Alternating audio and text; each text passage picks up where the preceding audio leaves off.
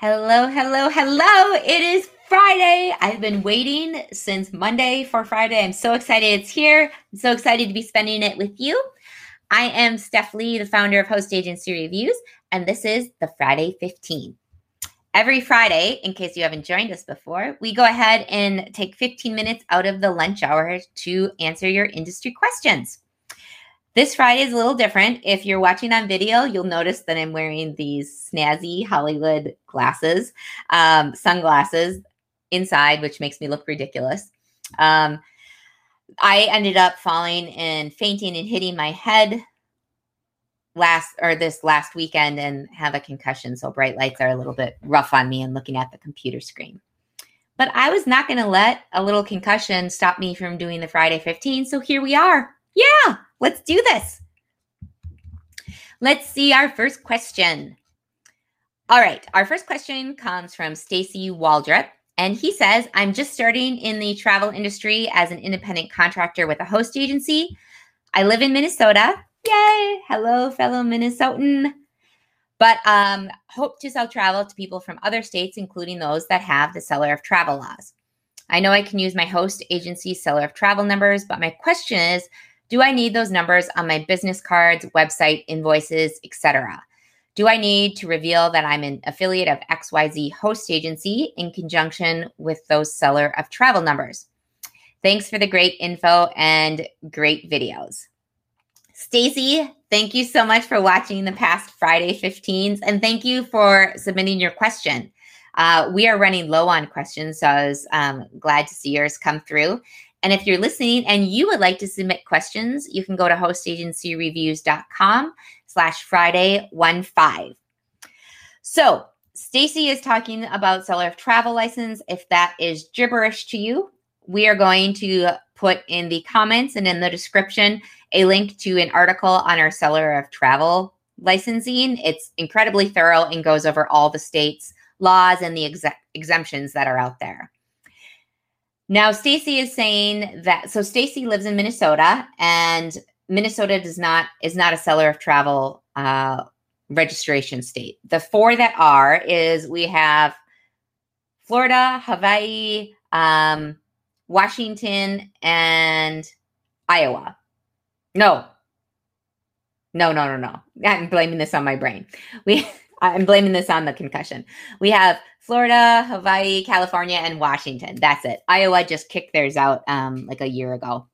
So those are the four states that have them. And what essentially that means is if you are located in those states or you're selling travel to clients that are residents of those states, you may need to register as a seller of travel.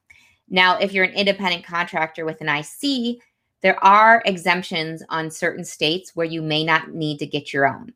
And that's fabulous because a seller of travel license can be a couple $100. It is time spent filling out paperwork every year. And if you can get it through your host agency and be exempt, that is lovely. So to answer Stacy's question, I actually didn't know the answer. I'm sure at one time when I read through the law, I may have run across it, but it did not stick. So I went ahead and I reached out to a travel attorney, Mark Pestronk. He has, you may have recognized him from his time on Jeopardy in like the 1980s, which was pretty awesome, where he won $50,000. Or you most likely recognize him from his column in Travel Weekly that he does every week. He's a great advocate for advisors. He is fabulous for HAR. For instance, I sent over Stacy's question, and within 10 minutes, he got back to me with an answer. He's incredibly thorough. I've actually never met him, but I'm a big fan of him. So let's go ahead and see what Mark said. I'm just switching over to my emails. And while we're doing that, if you have... if you're liking the information that we're getting out and you're liking the Friday 15, don't forget to subscribe, give the video a like, or, drop a line in the comments. We love interactions. All right. So I wrote Mark and he says, all right, so let's see. Oops, that's the wrong email. He sent me to. All right. He says, although ICs don't need to display their host seller of travel numbers on business cards and websites, The California law states that sometime during the sales process, an exempt IC, and that an exempt IC means an IC that's using their host agency's number. An exempt IC must disclose the name, address, telephone number, and the registration number of the registered seller of travel on whose behalf that person is acting, which is the host agency's seller of travel number. And Mark says, so invoices would be the logical place for the disclosures. Florida and Washington don't have any requirements, so you're off the hook there, Stacy. And Hawaii has no exemptions. I see exemptions in the first place, which is, so I guess if you're planning to sell in Hawaii, you're going to need to get your own seller of travel number there. So Stacy, hope that answers your question. Thanks again for writing in and for watching the Friday 15. I really appreciate it. All right, next up. Oh, this is a fun one. So this is a loaded question. This I was going to do last week, but I was like, no, I'm going to go off on a tangent here. I just know it, so we better have more time. This one is a short question. I'm going to give it a long answer, though. What is a travel MLM? How are they any different than host agencies who also have a network of independent sellers under them? I think this is a fantastic question because if you're new to the industry, it's very easy to think that host agencies and travel MLMs are similar because they do both have network of travel advisors underneath them. They are very different is the big secret. Very different. The way people in the industry look at them, the way they make money is different. Their business model is completely separate. So first thing I'm going to do is I'm going to link in the comments and in the description to our article on what a host agency is. So everybody can take a look at that. And then we'll link to our article on travel MLMs, which is everything you've ever wanted to know about travel MLMs. It's a great read for if you're with a travel MLM and want to learn a little bit more about maybe the drawbacks to being with them. And it's a great article to read if you're a travel advisor to educate yourself on travel MLMs so that when you run across people, you can educate them on the way MLM works in some real numbers because they can be very deceiving sometimes in their way they market themselves.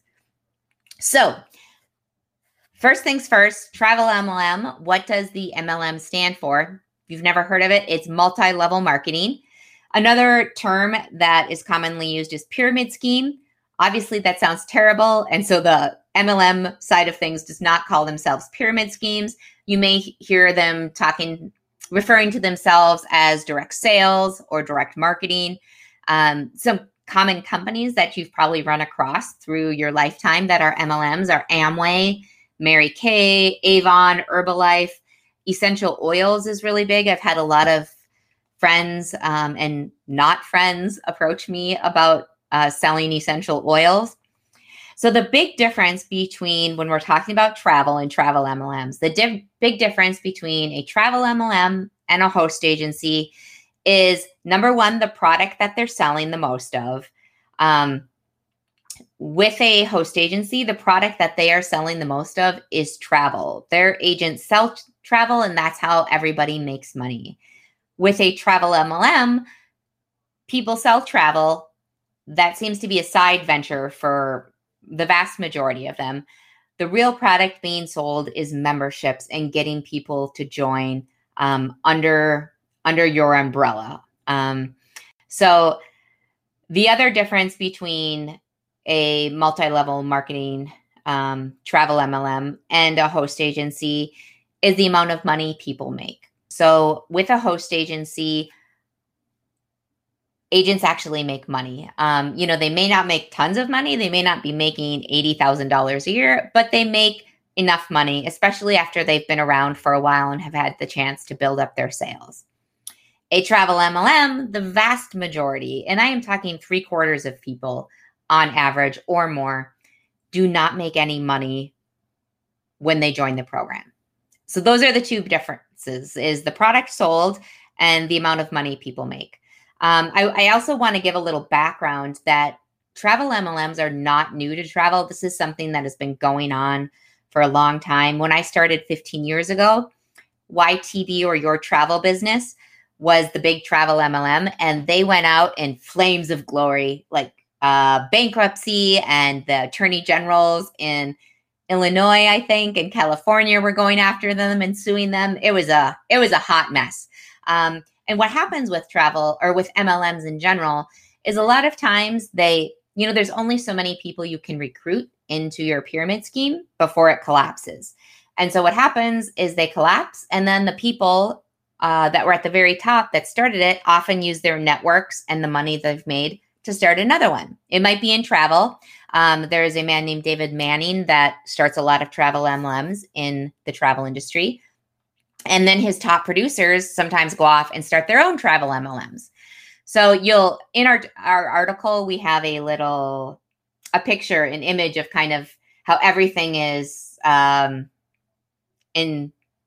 everything is interconnected in terms of who owns what and who started what. So the red flags I want you to be aware of if you're looking at a company and you're like, is this a travel MLM or is this not? One is you may get kind of a slimy feeling. If you don't get a slimy feeling, here's some other things that you can look for.